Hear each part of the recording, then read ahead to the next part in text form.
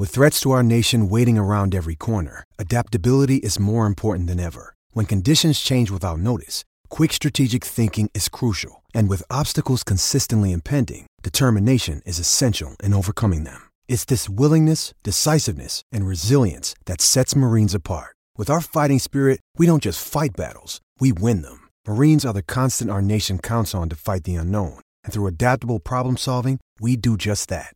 Learn more at marines.com. What's the latest, everyone? Welcome back to another episode of the In the Paint show presented by Ball is Life. Devin Newland and Ronnie Flores here with you for episode number 90. 90 episodes in the book. Well, after this one, 90 episodes will be in the book, Ronnie. Today we're going to talk a little Giannis Antetokounmpo signing his Supermax extension with the Bucks, James Harden's partying habits, LaMelo Ball's NBA debut, and some rookies to look for this season, along with a look ahead to the best prospects in the 2021 NBA draft. Ronnie, let's start with Giannis. He signed a 5-year, $228 million Supermax extension with the Bucks. That's the largest contract in NBA history as far as money goes. So let me ask you first, is this a good or bad move for the two-time MVP if he's looking to win a title? Overall, I would say it's a good move. Obviously, the young man has come from, a background where he's worked and grinded and clawed his way to be one of the best NBA players. So, for him to get guaranteed money and we know, Devin, we talked about it's been monopoly money the last few years. It's like, I'm happy for him. And we kind of mentioned where does Kevin Durant lie in the all-time great lists, and maybe a few other guys. I think even LeBron gets a little bit of that flack. Like, he's going to really earn that title if he gets one, rather than him going to Golden State or, joining forces with some other superstar. I think people are going to be like, wow, look what he's done for the Bucks, especially since the Bucks haven't really won in a long, long time. You know what I mean? They've been contenders before. They've been solid at times. Obviously, I remember the team I'm thinking of is that Ray Allen, Glenn Robinson team with George Karl. That's kind of last time they were relevant, like super relevant. It's until he came. So that's quite a while ago. And then obviously the Sidney Moncrief, Marcus Johnson teams that could never get by the Celtics. They were great. They were pretty great. And then obviously you have to go back to when Kareem got drafted, and instantly they became a contender and won the championship in his second year. So right. I think that is great for that city, great for just like kind of his overall, where he's going to, how people are going to view him, I especially if they can win one in the next 3 to 4 years, it'd be like, wow, look at this kid where he came from. It's kind of like, as I knew it would happen for LeBron, and people remember he was going to Miami, and people were like, oh, they're going to win a couple titles, which people thought they would win. But he was like, oh, we're going to win 5 or 6. Remember in that goofy concert they had? Yeah. So he ended up winning 2, but then he realized the one he got in Cleveland really meant a lot. Right. Like the one he got in Cleveland really meant a lot. And I just think for Giannis to get one in Milwaukee would mean more than one with the Lakers or Golden State. And that's just being honest. No, I feel you. That makes sense. The concern, obviously, you have to take that money. And I respect the loyalty, and I respect the, him sticking with that franchise, the one that drafted him, the one that took a chance on him. And you just get concerned of how to build a team around him in Milwaukee. Yeah. And long term. We talked about that in our last pod. Yeah. It's not exactly South Beach. Right. What kind of other player or superstar can you draw to Milwaukee to play alongside Giannis? Obviously, they made a move to get Drew Holiday from the Pelicans. They gave up a lot of pieces and draft picks for that. So I think they're still pretty far away from a title. Especially with LeBron and AD and the team the Lakers have now, and then Kyrie and Kevin Durant teaming up in Brooklyn, and Miami has a solid unit as well down in South Beach. Obviously, they're coming off a finals appearance. So you've got to find the right mix of guys to put with Giannis. It's not easy because he's a 7-footer who can handle it and seems to be pretty ball dominant. So you've got to find somebody who's willing to play that second fiddle, but can also be better than a Chris Middleton. Do you know what I'm saying? They got somebody that commands defensive respect for sure to a high level. Like if you look at the guys, look at guys who you think could join, right? James Harden wants out of Houston. Can James Harden and Giannis coexist? I don't think so.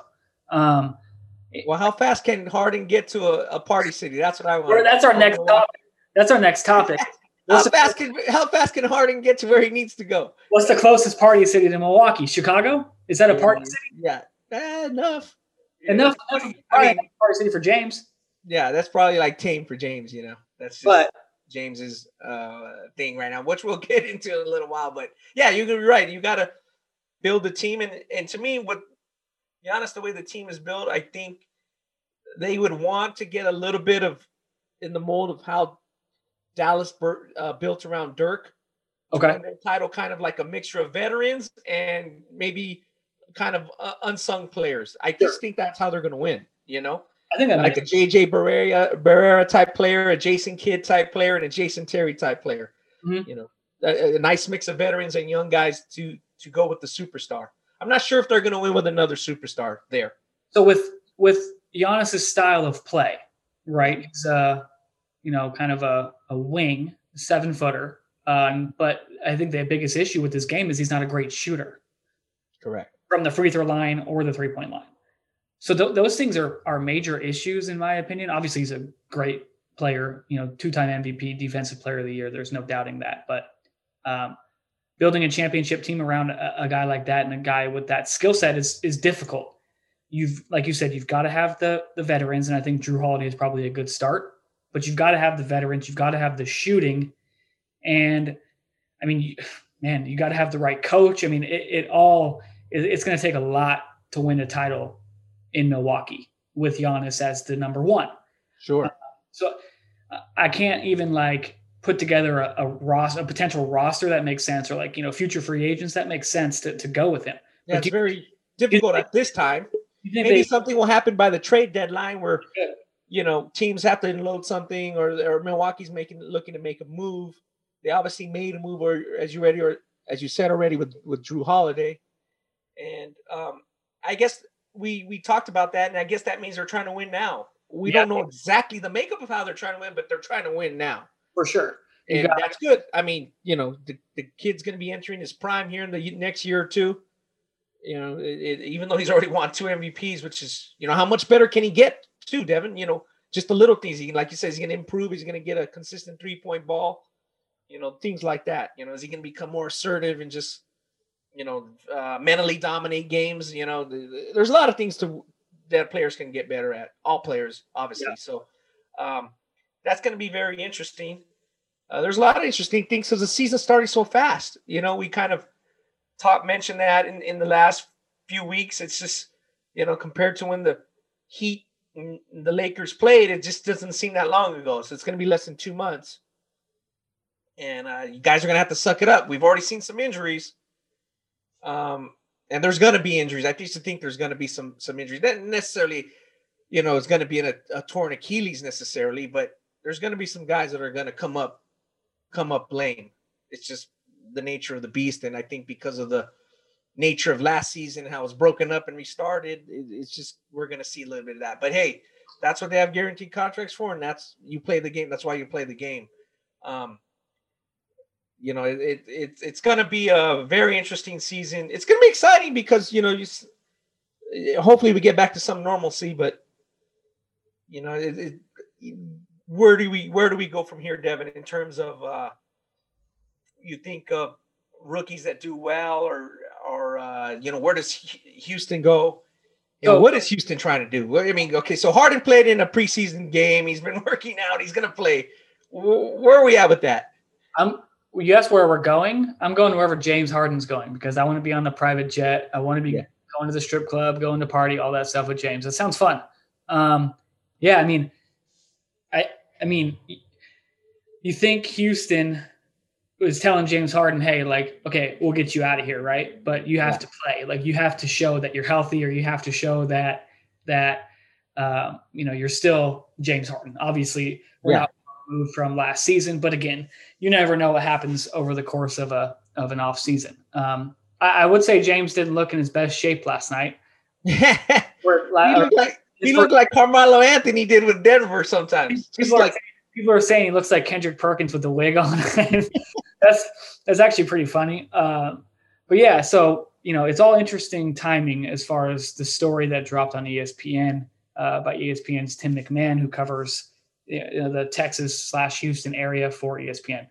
The story is basically, does James Harden party too much, and has Houston's culture kind of been dominated or been built around what James Harden wants?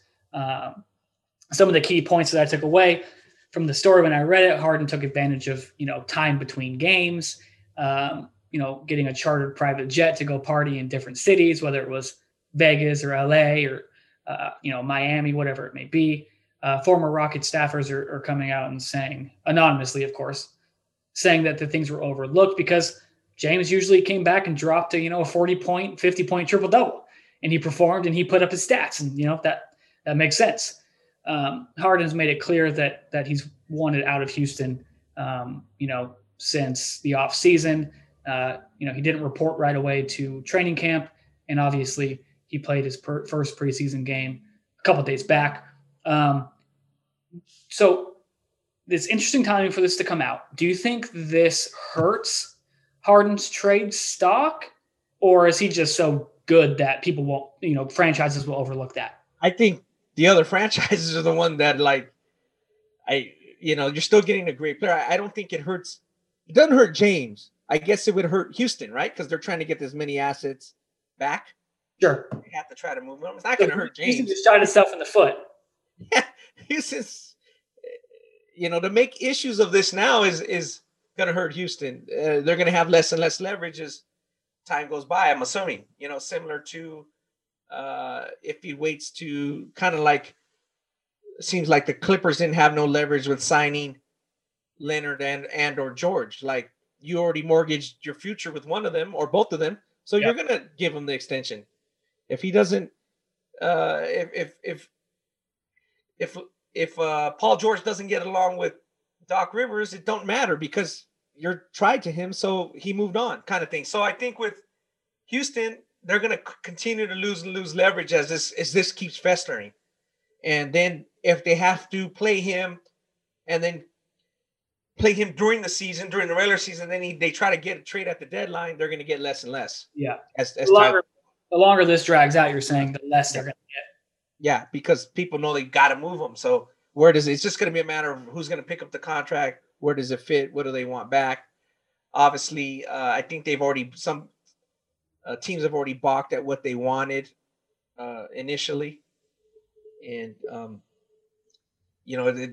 obviously he's worth a lot. My thing, again, similar with the timing of this, is it's similar to the timing of the Paul George, Doc Rivers little scuffle. It's, why didn't you come out with this during the playoff run or last year? Right.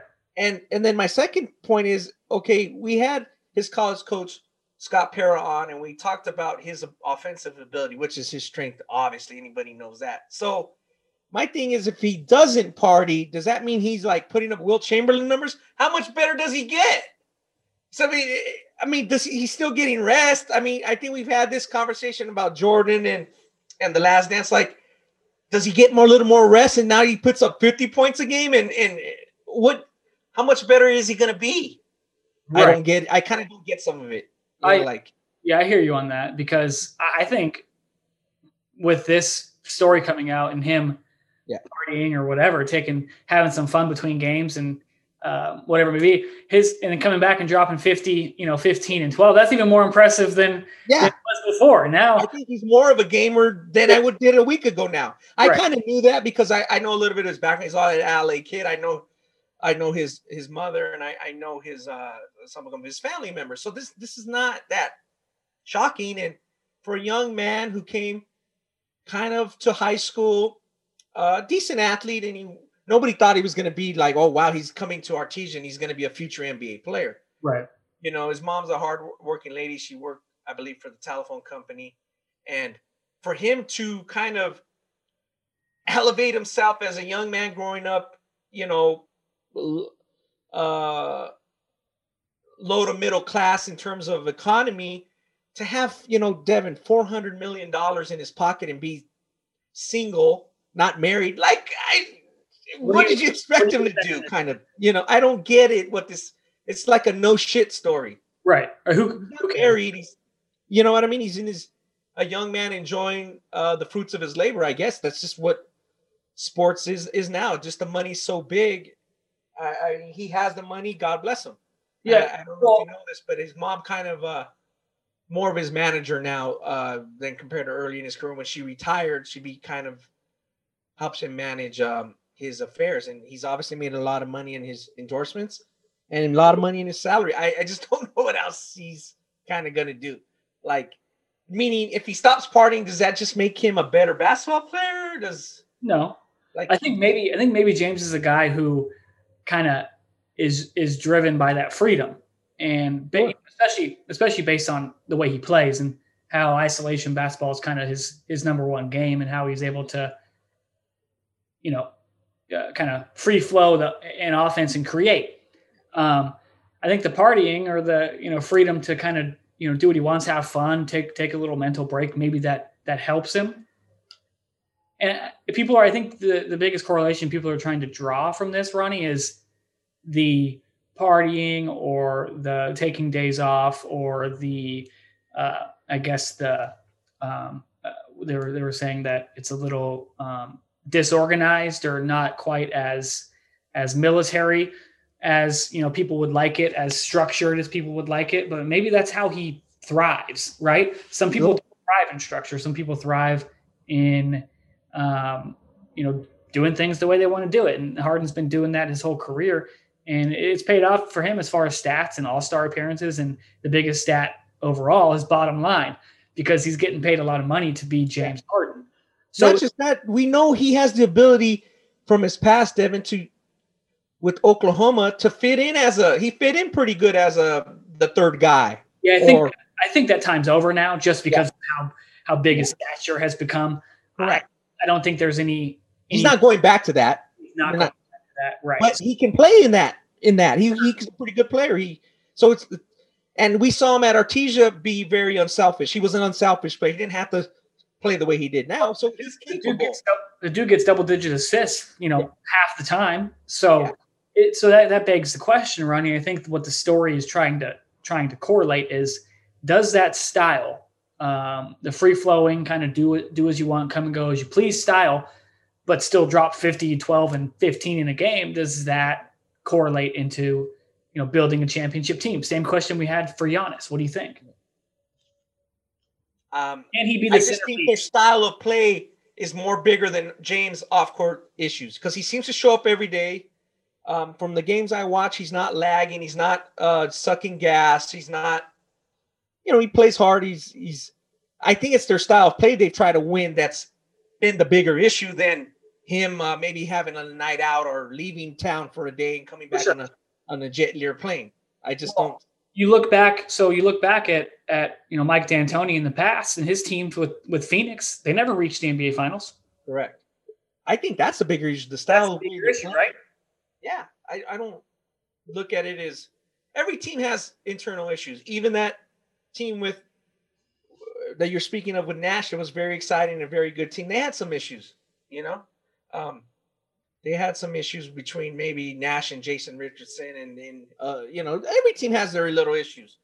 Some are more known and some are more pointed out than other. I mean, they're adults, so I think it's more pointed out the style of play hasn't worked. So now where does James go? Well, it hasn't worked. So the Rockets have a new coach, Steven Silas. Who knows what kind of style he's going to have? He's a first-time NBA head coach, been a long-time assistant. He's the son of Paul Silas. Son of Paul Silas, am I right? Or I believe so. Yes. Son of Paul Silas, who was a long-time NBA coach. Solid, good NBA coach. So I guess the question is, if the Rockets decide to be, kind of hard-headed and be like, no, we're keeping you, we're not trading you. And then Silas has some kind of magic touch, or they're able to build a good team around James, that he can be the centerpiece of a Western Conference final or, championship appearance team. That obviously will make a huge difference in, the trajectory of his prime and then the end of his career. It's going to be interesting to see how he evolves as he gets older and becomes, if he wins a title, that's great for him. But towards the end of his career, if he still doesn't have one, seeing what happens if he goes back into that Oklahoma City role where he's willing to be that third guy on a team with, like a LeBron and AD or with Giannis. And I think that's going to be the most That'll be interesting. That's going to be the interesting of the end of his career. Is he going to stay on a team like Kobe where it's going to be his centerpiece and the team is kind of terrible, or is he going to adjust a bit and, like you said, go back to a little bit of the Oklahoma? I don't think he'll be exactly the third piece, but your point. You know what I mean? Yeah. To your point, he's going to have to change his game a bit. He's a great player. Kudos to him. I don't, him showing up, going to COVID protocol. I get it. He can change his approach a bit, but at the end, is that the reason why they haven't won or have? I don't think so, because it seems like he's been a game day guy, in terms of like he shows up, does what he's supposed to. They play the way that, they're going to play. And some people don't like that, but that's the way they've chosen to try to win. Maybe that they have no other recourse. I think the bigger issue for those teams like that, Milwaukee too, I'll throw them in there, is they look at the spectrum. You look at the Lakers.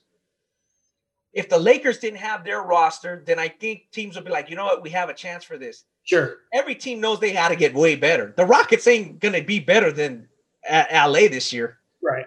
I think that plays into it a little bit. Like, every other contending team has to get better. I think the one team that people are like, ooh, how's this going to work? And do they have it is New Jersey. Yeah, Brooklyn. You really look at everybody else, they got to get better. How are they going to beat the Lakers? The Lakers are damn near better. Right. So I think that's where Houston's at. Like, damn, how are we going to make this better? This ain't going to work if we're just status quo. They're not going to win the title that way. Ronnie's so old school. He's still calling the Brooklyn Nets the New Jersey Nets. I respect it though. They're across the bridge. Yeah, may the New Jersey Nets never die. And Ronnie, I like the New Jersey Nets. I'm fans of the New Jersey Nets. Derek Coleman, Drazen Petrovic. Yep. Kenny Anderson. They had some, I forgot that, but yeah, the Brooklyn Nets. Those teams were dope. The Derek Coleman, Kenny Anderson, Drazen Petrovic. Yeah, I mean, I was young for those contenders. It's obviously too bad Drazen passed in a tragic accident. That guy would have been a legend to the end. Like an A-lister legend. Like, he's a great player. Those New Jersey Nets teams that you just mentioned, Ronnie, brings up I don't know why, it just brought up to my head the Nets teams of the 2000s that lost to the Lakers in the finals. Do you just remember how Shaq beat the living shit out of Todd McCullough? I mean, it was so bad, dude. If you guys want to see some really good clips of just a guy getting abused inside, just watch some finals clips of the Lakers and Nets and just watch Shaq absolutely torch Todd McCullough. It's just like a rag doll, dude. It's just crazy. Yeah. Real quick off the subject, because you're talking about the Nets, I thought about Lucius Harris and Long Beach State. Just what's your take real quick, you being a local guy, is really there be no D2 football options. Like Cal State doesn't have football no more. Long Beach, now Azusa Pacific dropped their program recently. They've been playing for 55 years or so.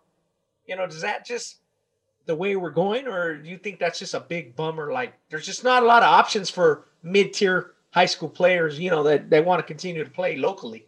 Yeah, it's so what. I'm not 100% up on this story, but Azusa Pacific was the last D2 football school in California. Correct. So they're traveling out of state. Their traveling was very difficult.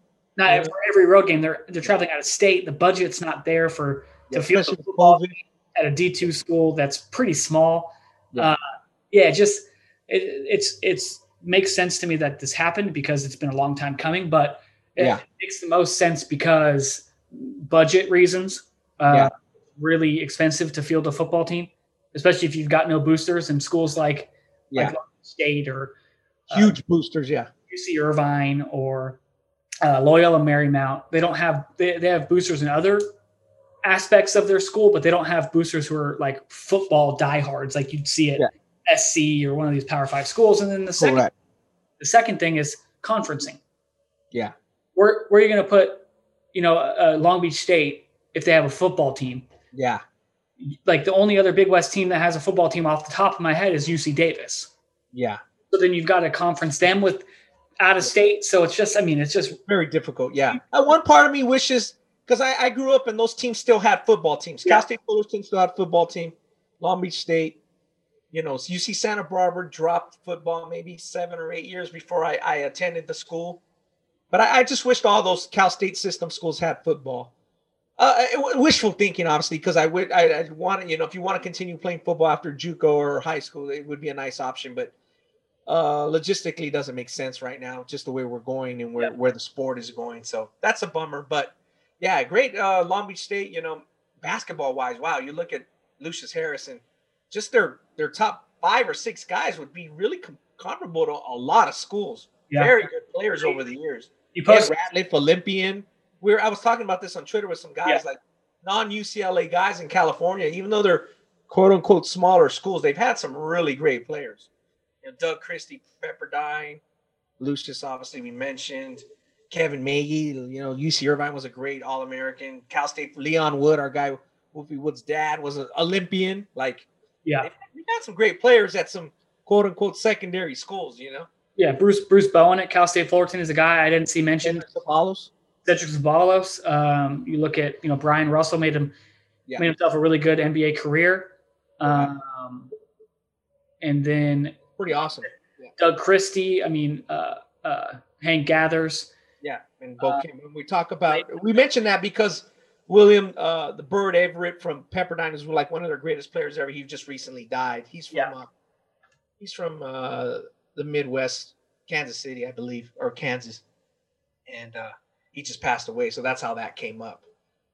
But yeah, that's very interesting. Just very interesting where we're going with this. I think it's kind of trickled down to the college level. It's going to impact. We've said that many times. In the high school level, obviously, we've been over this. COVID's impacted that a lot. Devin, let's talk a little bit about what happened with the Florida State game. Okay. And how that's impacting college basketball, or what impact that's going to have. Obviously, was an unfortunate incident. Why don't you tell people what happened and then where we're at with it now? Sure. Yeah, there was I watched the video. Unfortunately, it was tough to watch. But Florida guard Keontae Johnson, he collapsed during towards the end of the Florida State game. Rushed to the hospital. Was in a medically induced coma for a couple of days. But the good thing is he's showing signs of improvement now, Ronnie. He's conscious. He is responding to basic commands. He's able to speak. And we don't know if it's related, Ronnie, but he did test positive for coronavirus, COVID-19 over the summer.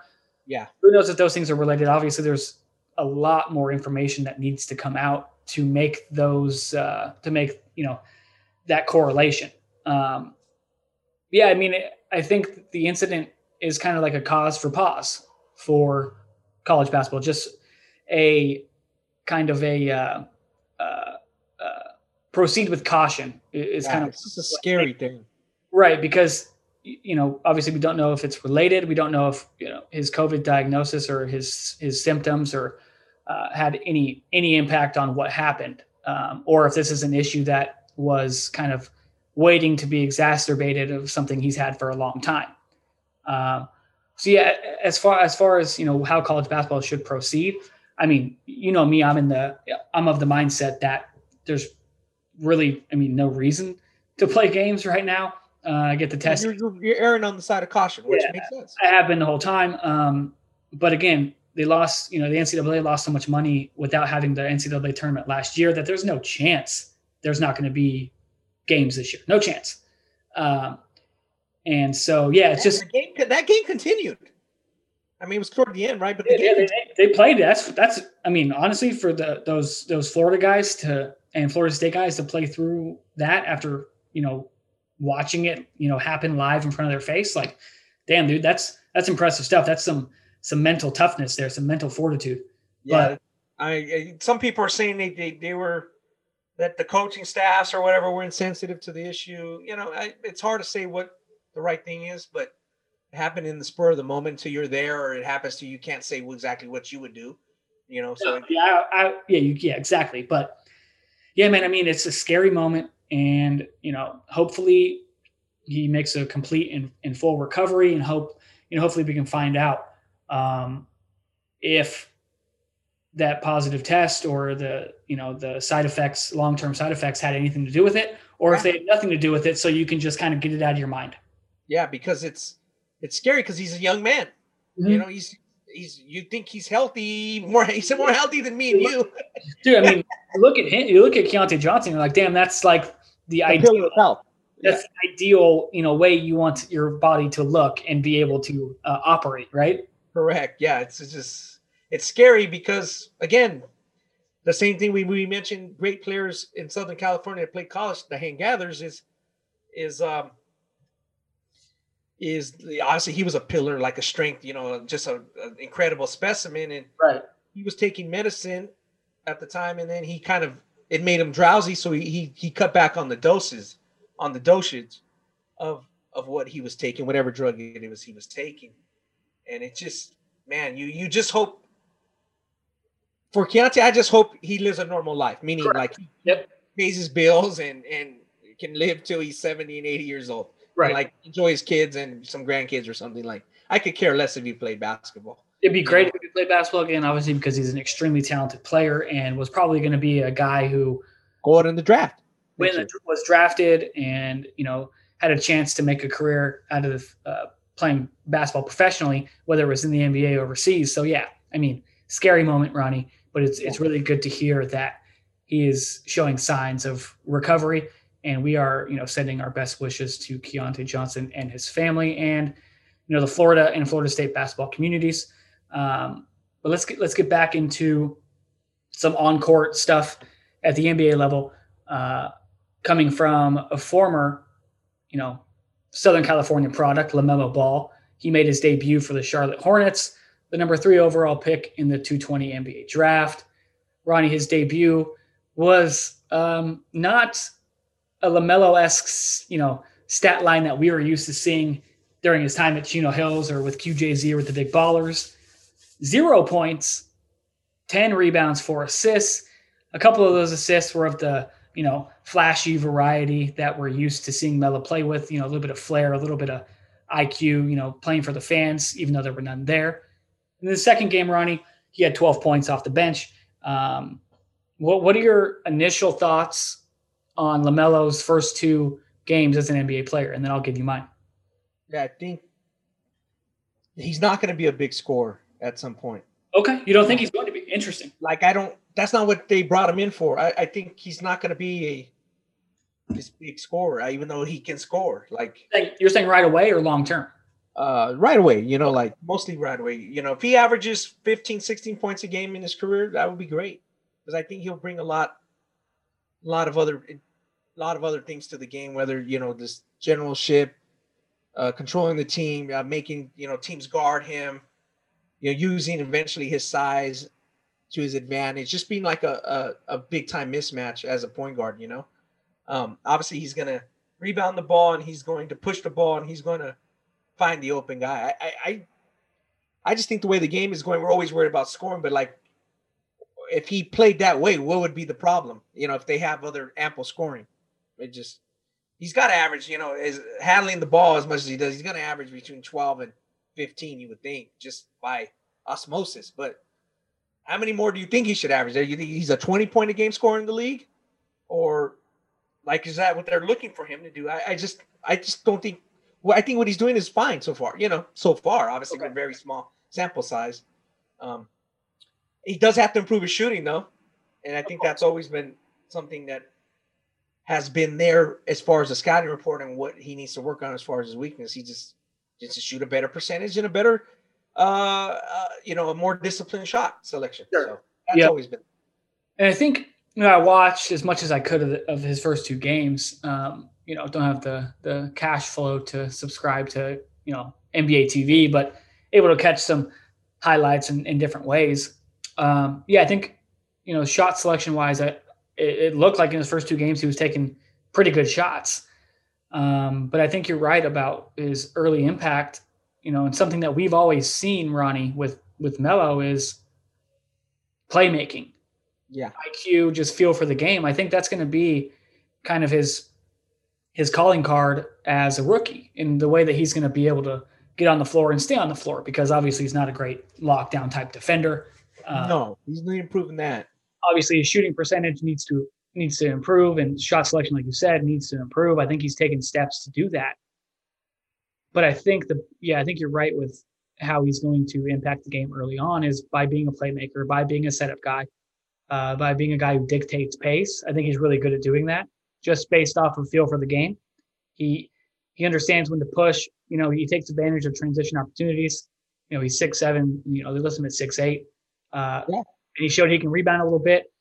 And I think the more freedom that he gets to be that playmaker who's on the ball the majority of the time, to play make for Devontae Graham or Miles Bridges or any of these guys. You saw a couple connections with him and Miles Bridges on lob passes that we should probably see a lot of that this season, because Bridges is such a great athlete. I think. Yeah, I mean, they're going to be exciting to watch, and I just think people have to exercise patience. I just think with Melo, people are so in tune to his every move, and they're gonna hyper dissect. I'll make up a new word, Devin. Hyper dissect everything he does. Hyper dissect. Okay, we officially have to start the Ronnie Flores dictionary, because we got too many made up words right now. We need to start the dictionary. But I like the hyper dissect. Yeah, it's good. Everything's gonna be like, dude. It's like, give it. We're okay. He's okay. I mean, he hasn't shown sign that, oh my God. Again, it's a very small sample size. Like this is not working so far, or like, oh my God, he's going to be a superstar in the making. Like he's kind of doing what I expect right now as a number 3 pick, who's young, didn't spend any time in college, got untraditional coaching and training, or that. No, you're damn right about that, because obviously coming up with big ballers and QJZ, they played a specific style. Chino Hills, for his time there, played that specific style of play. And then, when our guy Dennis Lattimore took over at Chino Hills and kind of put in a more traditional style of play, Melo went overseas to Lithuania. So so think about that. Melo's had Bake, he's had Stephen Gilling. Yep. LeVar. And then a vodka drinking coach in Lithuania. Like he hasn't had that much stability in terms of and then he's gone back to Spire. So once he gets a little more stability, I think it's gonna show in his game. He's compared to a kid that went to Bishop Gorman and then went to Arizona or whatever. Arizona for 4 years. It's a little bit different. He just needs a little bit of consistency and a little bit of whether it's tough love or whatever word you want to use.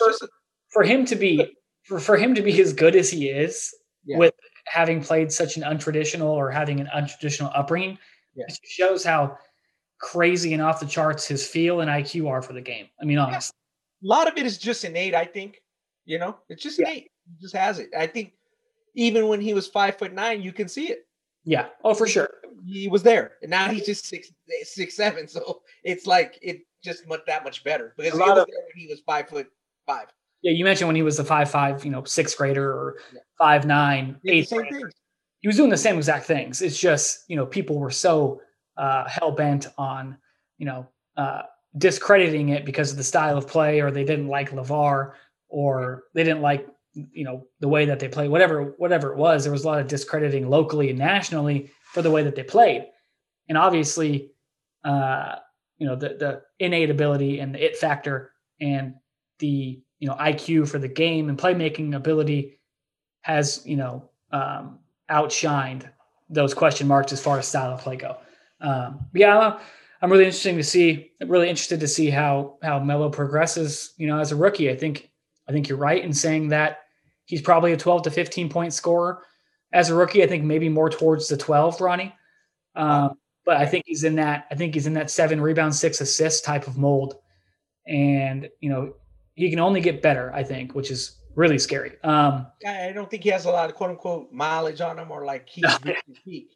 He's just, getting acclimated, and we're obviously going to talk about him because our listeners know him and follow him. But yeah, it's like he's had just a small sample size so far. So let's root for him and see how he, I'm sure it'll work out. And I'm sure as he gets better, the team's going to get better. So they got a long way to go. They do. Long way to go in Charlotte. And LaMelo Ball is going to be an impact rookie, no matter what his role is. Let's talk, Ronnie. Let's transition into our story that we recently put up on ballslife.com on Tuesday.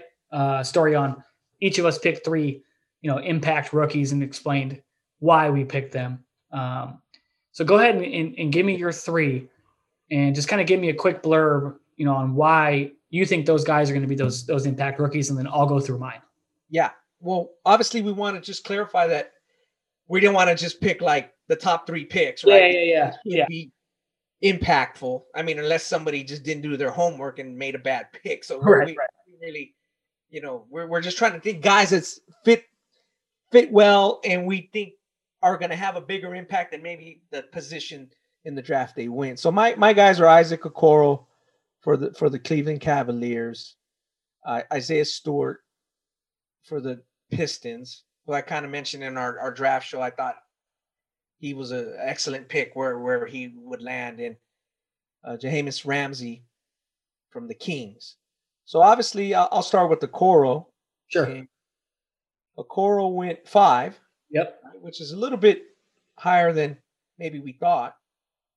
But I think it's a good pick. And because I just think we talk about guys and their projections and how they're going to be down the line. I just think he fits in now because of his frame, his energy level, and they just need a major upgrade, Cleveland, defensively on the wing and perimeter.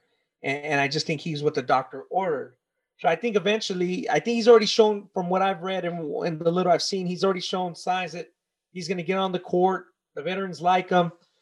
And eventually, I think down the line, he's going to play close to, for where he got picked, very well, like quote unquote starters minutes at some point, So I like him because what he does defensively. And I think that's not a surprise. I think people thought he was going to be one of the better defensive players to come from this draft. And it showed so far that he is.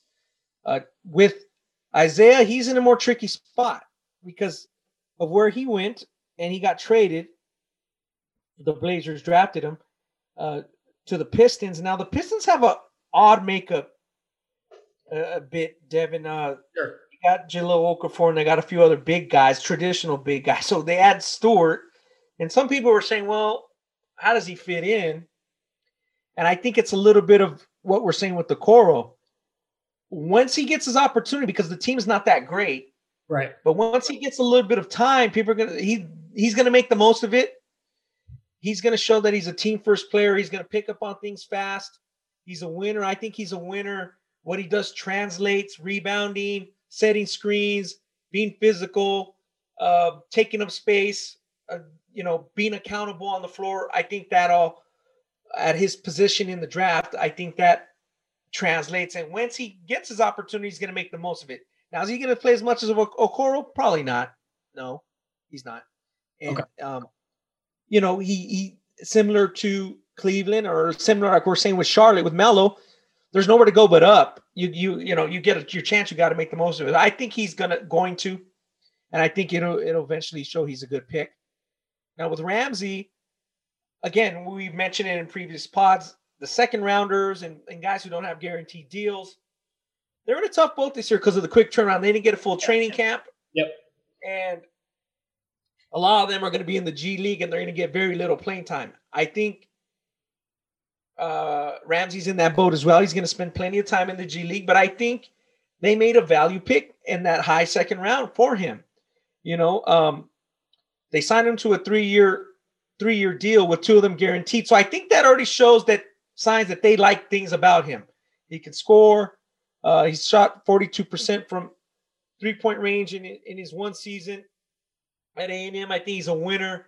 And I think he's going to fit in where, and the Kings in order to improve their roster, they may make a move between now and the trade deadline. Obviously, trade deadline not anytime soon, but they kind of have a glut of players that are similar, and they might move one, and that might open up a little bit more playing time for Ramsey if and when that happens down the line. Right. I just don't think they're going to keep that same core perimeter players for long term. And if they like Ramsey, he'll eventually see a little bit of time, and he'll make the most of it. I just like his game. I like his offensive game, and I think he's physically ready, kind of like we mentioned with some of the interior players, Stewart and then obviously Okoro on the perimeter. Like they're physically ready. I think Ramsey's physically ready for the rigors of playing up 10 minutes or contributing to a team that's trying to improve its stature in its conference. Gotcha. And depth wise, I think that makes sense too for Ramsey at that position with that team. That's my spiel with those guys. Again, are they going to be the first? Are those guys going to be on the All-NBA rookie team? Not necessarily. I just think they're going to do well for where they got drafted at. Sure. Yeah, and that's kind of the point of the story was not to pick the guys who everyone knows, the Anthony Edwards, the James Wisemans, correct. Kind of explains in depth some more guys. I like Okoro because just defensively, I think he's going to be really good. I like your pick with Stewart because he has good guys to learn from as far as Blake Griffin. Yeah, Andre Drummond is still there, I believe. Correct. Right? Yeah, they got some big guys. They got some good forwards who have made really good careers in the league that Isaiah Stewart can look from. Okay, let's move to my 3 picks. My top pick, who was a lottery selection at number 9 to the Wizards, Deni Avdija. My second pick was a mid-first round pick, Malachi Flynn out of San Diego State. He's with the Raptors. And then my third pick was a late first-round pick, Oregon point guard Peyton Pritchard, who is now with the Celtics. So let's start with Deni Avdija. His first game out the gates, Ronnie, was a 15-point performance, 6 of 6 shooting, 3 of 3 from 3.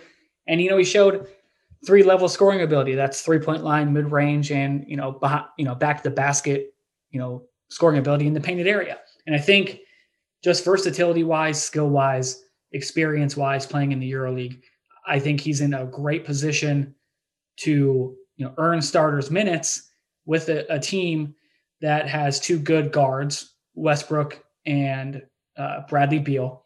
And then they have a need for a scoring wing to spread the floor for a guy like Westbrook. And, 6'9", 210, smooth stroke from 3. I think Avdija is a guy who comes in and sees early minutes for a team that franchise that really, is kind of in a flux and maybe in a start over mode, getting off, John Wall and trading him to Houston and bringing in Westbrook.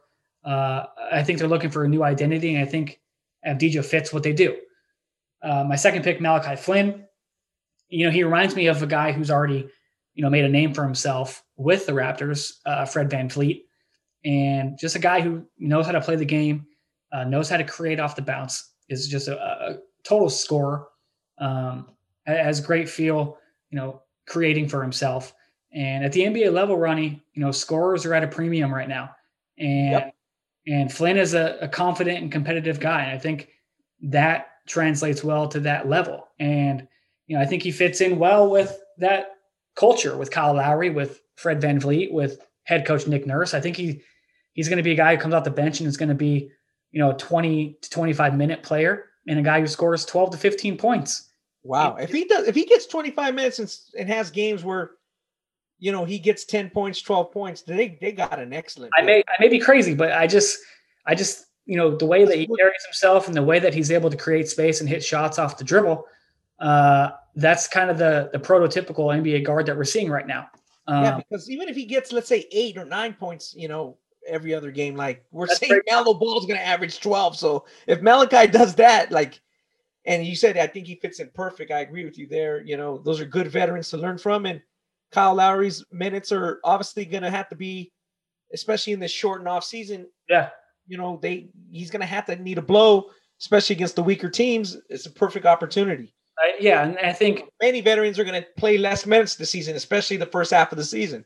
Yeah, I think just the maturity that he's shown, whether it was his 2 seasons at Washington State or his 1 season where he averaged 17 points a game at San Diego State and was the Mountain West Conference Player of the Year, those things translate, Ronnie.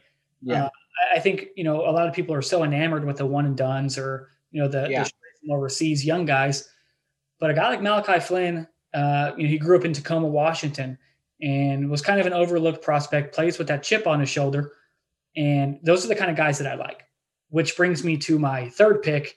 And I think this is kind of a match made in heaven, Ronnie, with Peyton Pritchard and the Celtics. Yeah. He made his debut Tuesday night with the Celtics, and he had 16 points, ran the show off the bench.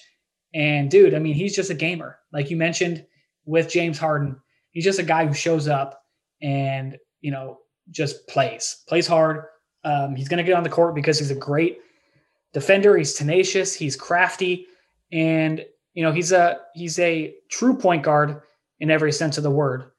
And he can score when he needs to. He can hit the catch and shoot three. But again, he creates for others. He takes care of the basketball and he defends. Those are the three things, in my opinion: catch and shoot three, take care of the ball, no turnovers, and just play a high IQ style of creating for others that gets point guards on the court early. And he's a 4-year guy at Oregon, Ronnie. His final season, he averaged 20 points per game. Over his career at Oregon, he had a 2.3 to 1 assist to turnover ratio. Yeah, he fits a system in what Brad Stevens does. He's a guy who can come in and spell a Kemba Walker, who can spell these guys for 10 to 15 minutes and really not making drop off. It wouldn't be not making any mistakes. Yeah. Just as long as the other guys are doing their job, meaning Brown and Tatum, correct.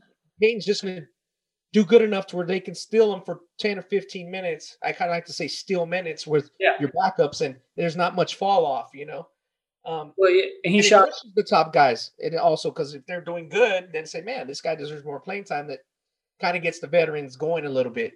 When they're not challenged, they already know their minutes. They're like, you have a tendency to be a little more relaxed in your approach, or like, hey, I could, He's going to be a guy, like you mentioned, who pushes dudes to be better in practice.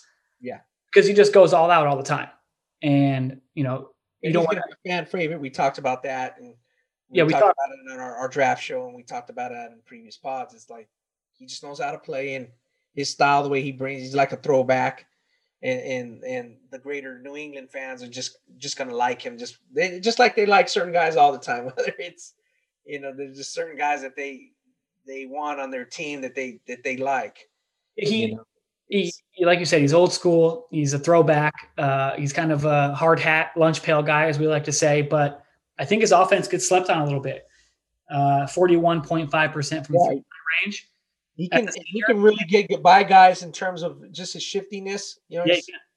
He's a little bit better than that than people probably gave him credit for over the course of his career at Oregon. Dana Altman put the ball in his hands, and he from right from the beginning, they had a great team when he came in. They had some very talented players, and he fit right in. And I think that's a good notion for the Celtics. Well, like he's going to fit right in just like he did at Oregon. Yeah. With the talented players they had, and then it slowly became more of his show. So one of the key stats for me always, Ronnie, when I'm looking at point guards, especially backup point guards, 82.1% from the free throw line. Love that, because that's a consistency guy you can put in there if needed. If someone's in foul trouble, you can bring him off the bench in crunch time, and he can go to the free throw line and make charity stripe shots at a high clip. And you need that. To be a championship team. Remember when Sasha Vujacic hit those big time free throws in the NBA championship for the Lakers? I mean, you need guys who can go to the line in crunch time and hit those shots, and I think Pritchard is one of those guys. Yeah, Kareem did that too in a key game against Detroit. I see. I make normal comparisons, Ronnie. You're comparing Peyton Pritchard to Kareem Abdul-Jabbar. I'm comparing his free throw shooting, percentage, because you're thinking, oh, damn, this guy's 40 years old. He's shooting 72%, God dang, Kareem. I was like, I remember watching, I was like, oh, man, Kareem's going to make one of two. And he knocked both of them down. So it was just, like you said, you want guys that can knock two free throws down in a big moment, So I do think Pritchard falls in that type of category where he's like a gamer. For sure. And I like that with the Celtics. I'm not sure I would like Pritchard on a lot of teams, but I like him on the Celtics, Right. So, we'll see, how this plays out. Well, we'll come back, we'll revisit this and be like, man, did we get some of these right, or were we way off target? And obviously, we didn't want to take the easy way out and just pick, Wiseman and as you mentioned, Anthony Edwards and those type of players, because that's not anything anybody wants to read. So we'll have a few more stories like that on ballslife.com as we go. Maybe a little bit about the college game as well. as we transition, we obviously mentioned Keontae Johnson and his unfortunate situation, and he's fortunate to be, he's communicating with family members, so that's awesome. But that takes us to the draft, Evan. Let's talk about a little bit about next year's draft. Yeah. Meaning 221. It's always going to come up fast because it's just like the season had the season is condensed. The draft's going to be condensed. These two drafts are going to be like 7 months apart, 6 months apart, Yeah. So it's going to happen fast. And obviously the first year players have gotten a lot of attention as they have been in recent years. So what's your take so far on obviously the G League special team? They had their first couple scrimmages. They're not streamed. Obviously their games are in Walnut Creek. That's kind of where the team's based in the San Francisco Bay Area. Nice. That's a nice little location there. Yeah, they how do you take that so far, and how are you going to, let's say the coronavirus doesn't completely wipe out the season for college. A guy like a Cade Cunningham or Evan Mobley, who is going to be Scotty Barnes is another one down at Florida State, who's just going to be watched a lot. Their exposure is going to be high. Yeah. What do you think about that? I talked to somebody who's kind of like, pretty close to Jalen Green. He's like, man, I just think Cade's just getting the proper like exposure now. Oh yeah. And he's just like, is there even a player that's being talked more about in college than him? No. I mean, Luka Garza from Iowa, just because of his stats, his stat lines, which are absurd. But yeah, comparing kind of the exposure from the college level to the NBA G League Ignite program that Jalen Green and Jonathan Kuminga and Isaiah Todd are a part of, and a couple other guys as well. Yeah, I mean, Cade Cunningham's, the Evan Mobley's, the Jalen Suggs, Jeremiah Robinson Earl, Zaire Williams. They're getting much more exposure right now than the G League Pathway program is. And, I guess this isn't the perfect year to really, hyper dissect, as I pulled from the Ronnie Dictionary, hyper dissect the G League Pathway program and its impact, because who are they going to play against? They're scrimmaging. Nothing's normal. They're scrimmaging a team with Bryce Alford, and it's not streamed. Like, what? Yeah. They got Amir Johnson and Bobby Brown, two guys who were born, Bobby Brown was born 3 years before me, and Amir Johnson not long after me, playing with guys were born after me. Just playing with these young dudes. I mean, it's just honestly like that's great because those are two guys who kind of can show you the ropes. The riggers and the ropes. Yeah. You know what I mean? So that makes sense. But dude, just random. Yeah. It's really random. And the team they played against is really random. I know they had a lot of grandiose plans on they're going to play an international schedule, and COVID-19 is obvious. The thing I've been hearing about that team is that they're trying to get into like a bubble type situation. Okay. But certain NBA teams, you have to pay, you have to be involved. The franchise has to pay. And certain franchises are like, we don't want to fit that bill right now, but again, because of COVID or because, we're not going to, in other words, why would the Lakers or the Heat really worry about that pathway team? They're not going to be in position to pick those guys. Jalen Green's not drafted for the Lakers. So what do they care? Yeah. You know what I mean? They're going to be looking for the next Peyton Pritchard or Malachi Flynn. So certain teams may have more interest than others, obviously. Yeah. And so they got to find opponents, like you said. And every team's like, especially for this year, maybe in another year, maybe all 30 teams will be like, we're all in, this makes sense. But this year's more like, It's tough for those guys. I mean, obviously, Jalen Green is probably the one who will not be impacted as much by the lack of exposure. Sure. Because I think he's in that, top 5 conversation regardless. Yeah. Regardless. It's out. But if here's another thing that comes to my mind is if guys like Green or Todd or, Dacian Nix or any of these guys knew that the exposure was going to be, this small at this time, would they have chosen to go overseas? Would they have chosen to go to college?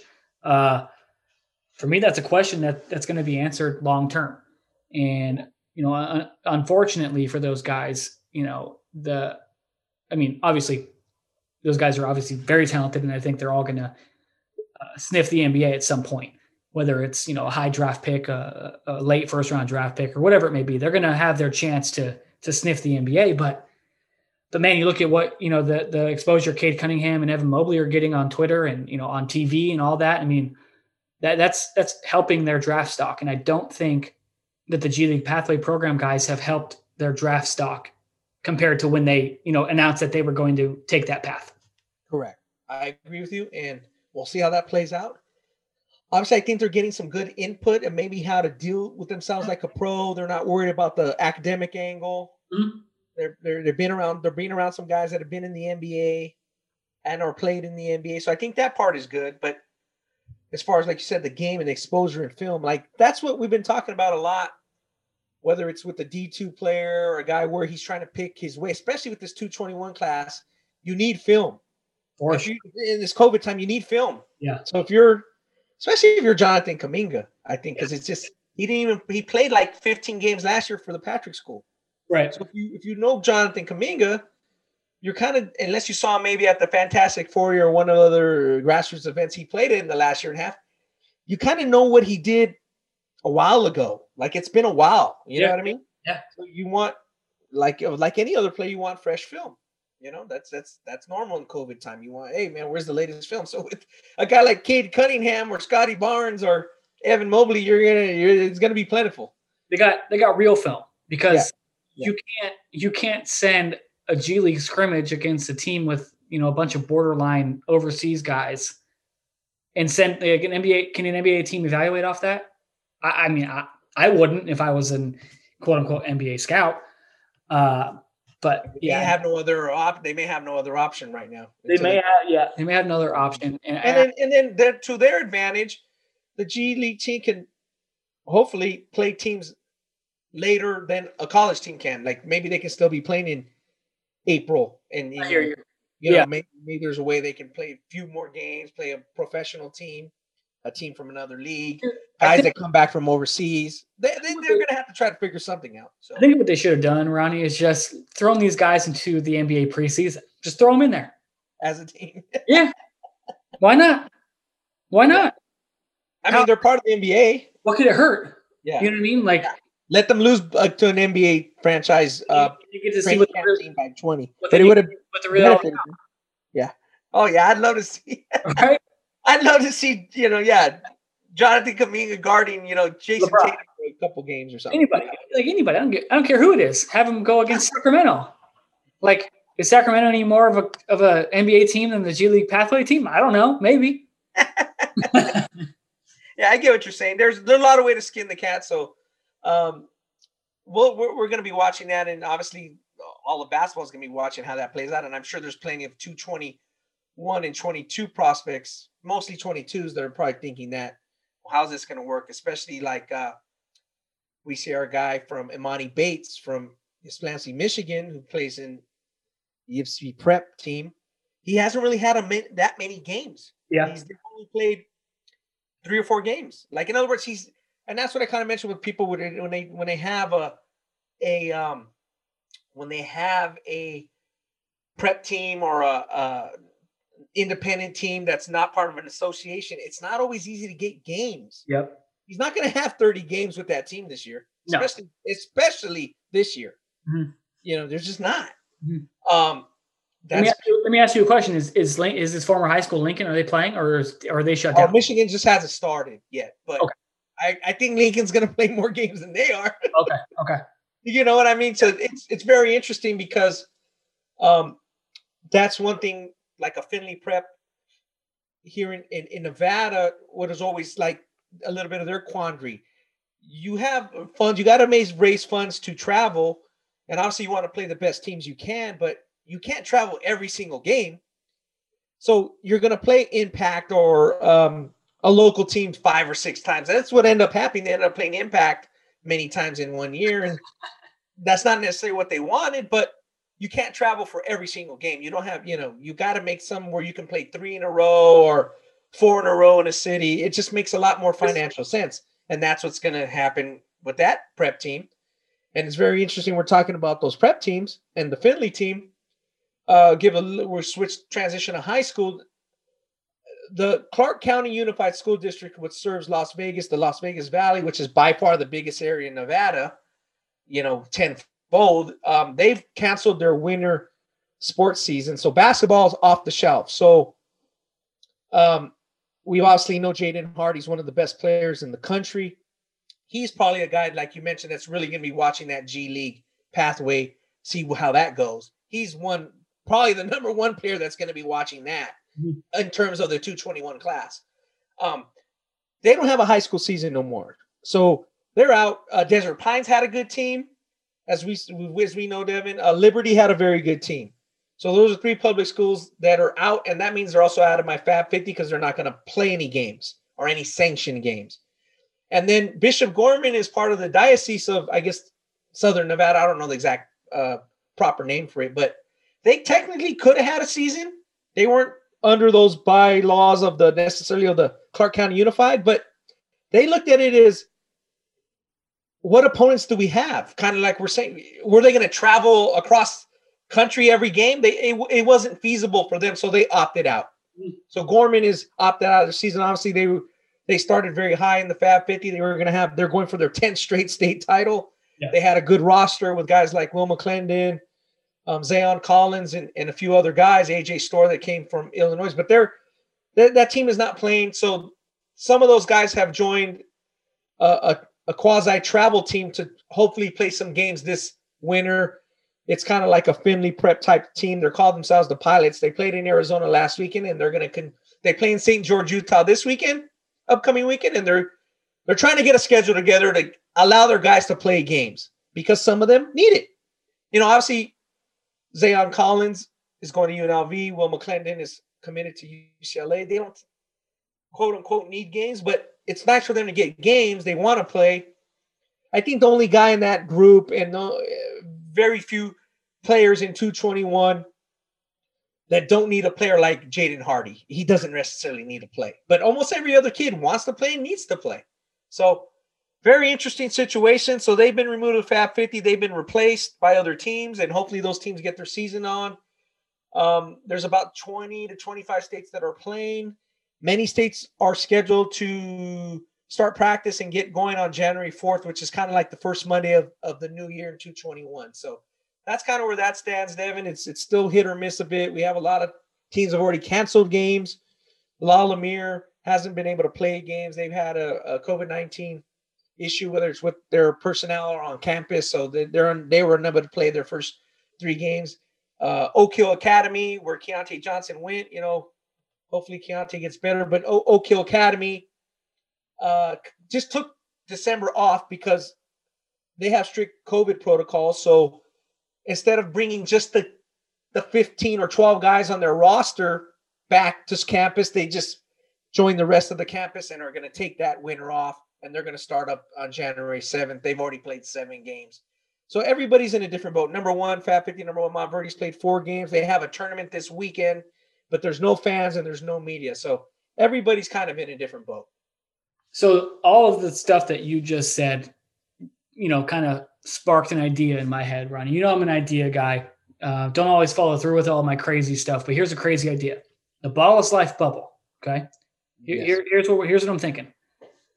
We have the G League Pathway program, right? Come down to Fountain Valley High School, right across the street from my apartment. That's the key, right across the street from your. I can walk there in about 5 minutes. And then we bring in all the big non-state associated travel teams or club teams or prep teams. So we got Montverde, Oak Hill. We bring in, Arizona Compass Prep, Dream City Christian, Bella Vista, Prolific Prep. Hillcrest, Yipsy Prep with Imani Bates. And we just have a Ballless Life bubble across the street from my apartment, and we live stream it. We have NBA scouts in the building.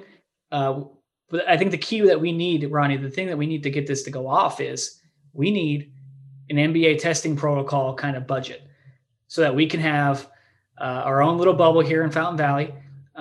Maybe I can convince my apartment complex to kind of rent out units to us that are empty and house some players in there. Maybe we have, 6 guys to a 2-bedroom unit.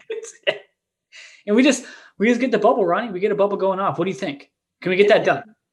That's a very enticing thing. And Rodriguez on the line. Maybe we can bring Rodriguez. And it's like, to follow up on that, it's pretty funny because we've discussed it a little bit, but we haven't gotten to detail in it. And hopefully we get a guest on. 8 of Nike affiliated teams are going to be in a bubble, and many of them are in the teams you mentioned at the top of the rankings: Montverde, La Lumiere, Sunrise Christian. They're going to 2 or 3 stops and they're joining the league, and they're going to be playing each other. And like you said, they're going to have some testing. They're working out the details, and they're trying to do exactly what you're saying. Why are they trying to steal my idea, Ronnie? Yeah. So that was the point, and that's when Oak Hill is supposed to be getting back to playing. Is January 7th. They're supposed to be playing in at least 2 or 3 stops with the kind of quote unquote a championship weekend in Indiana in the second week of March. Like I said, we'll get more details as it comes out.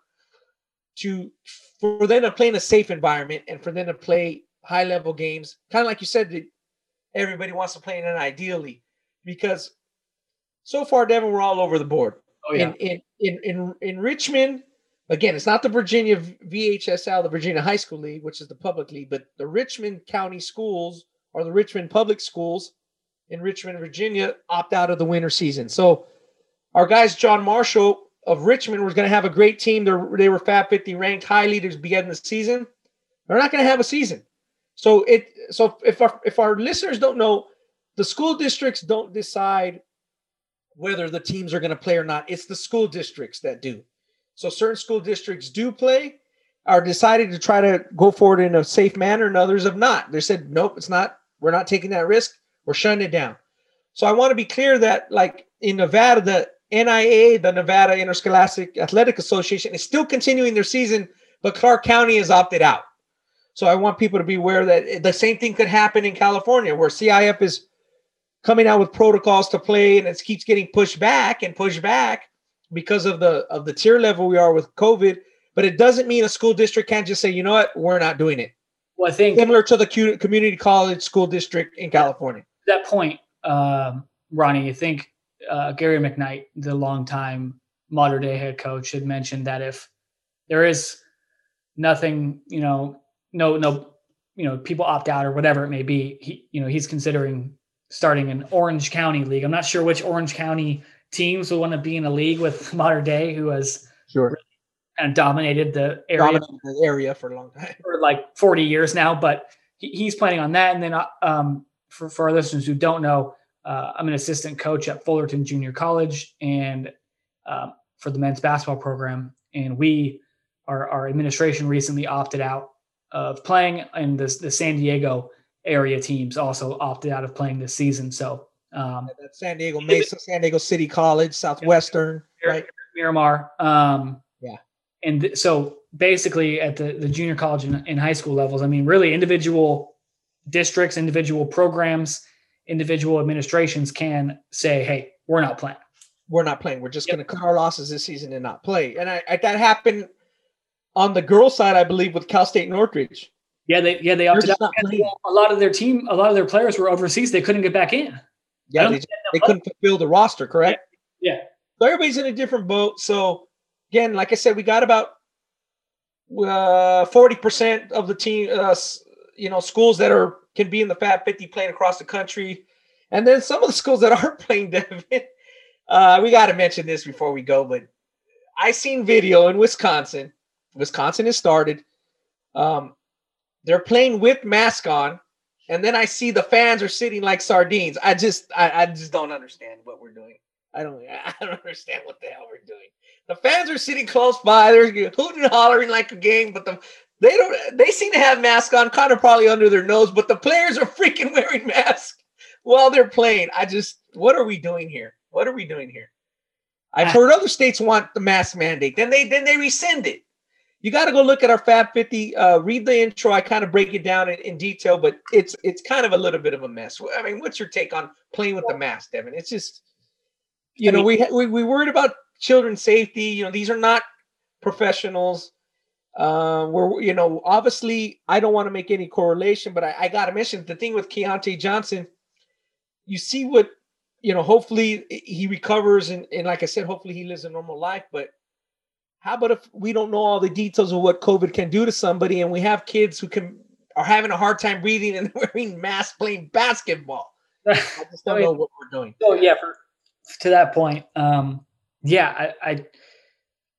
as you know, I've canceled multiple events because the only way that I would hold an event is literally everyone 6 feet apart. Obviously, that doesn't work for basketball. Everyone wearing masks, having it outdoors, and just those things don't correlate to having they don't all come together to have a good environment to play basketball. Just to play basketball. So it's kind of why we are still debating this topic, Ronnie, and why COVID is still present in our society is because no one can get on the same page on how to do it.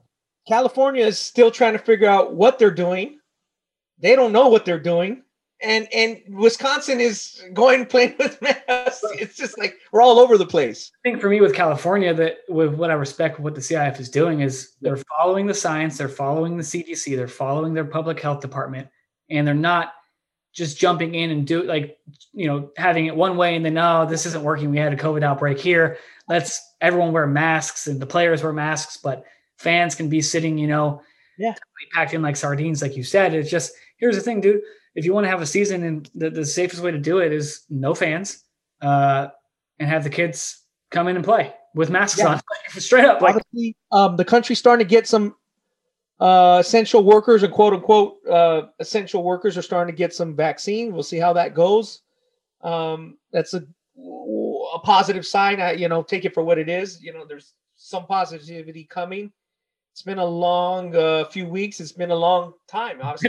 It's been a long 9 months, man. Yeah, it's been a long 9 months. But even since just putting out the preseason rankings, not knowing how many events got canceled since then, getting started with college basketball, the NBA with their quick turnaround, and high school kind of being all over the place because, again, it's similar to our political stance in this country where every state's all over, various stance and all over the place. We're going full steam ahead in Florida, but in Wisconsin and in Texas, some good teams in Texas have already played upwards of 8 to 10 games, but in California, we're like barely deciding what we're going to do with football. So that's kind of where we are. And it's just going to, when we look back, and it's going to be, we're going to look back and say, wow, like you said, certain organizations really took the right steps for this. And some people probably going to wish they took various different steps. Oh yeah. When they look back and see what they did.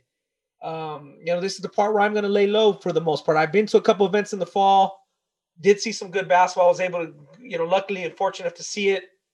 As far as I know, I'm lucky and fortunate enough that nothing's happened physically to me or anybody I know that was at that event or at those particular events. And I think for me now, this is going to be the time period for maybe 3 weeks, a month, where I'm really going to lay low just because it's cold. I know, me, Devin, I had that thing about it being cold, and normally we'd be at events like Tarkanian and Damien. And just for me at this point, I'm going to lay low. Yeah, if you need any tips on how to lay low, man, let me know, because I've been doing that for about 9 months now. Yeah. I'm going to continue to lay low and kind of just, do what I've been doing this whole time. And hopefully, man, I haven't been, like we mentioned, I haven't been in the gym since early March, and it's tough, but I've been watching on Baller TV, other streaming services, and there's ways around it, man. There's ways around it.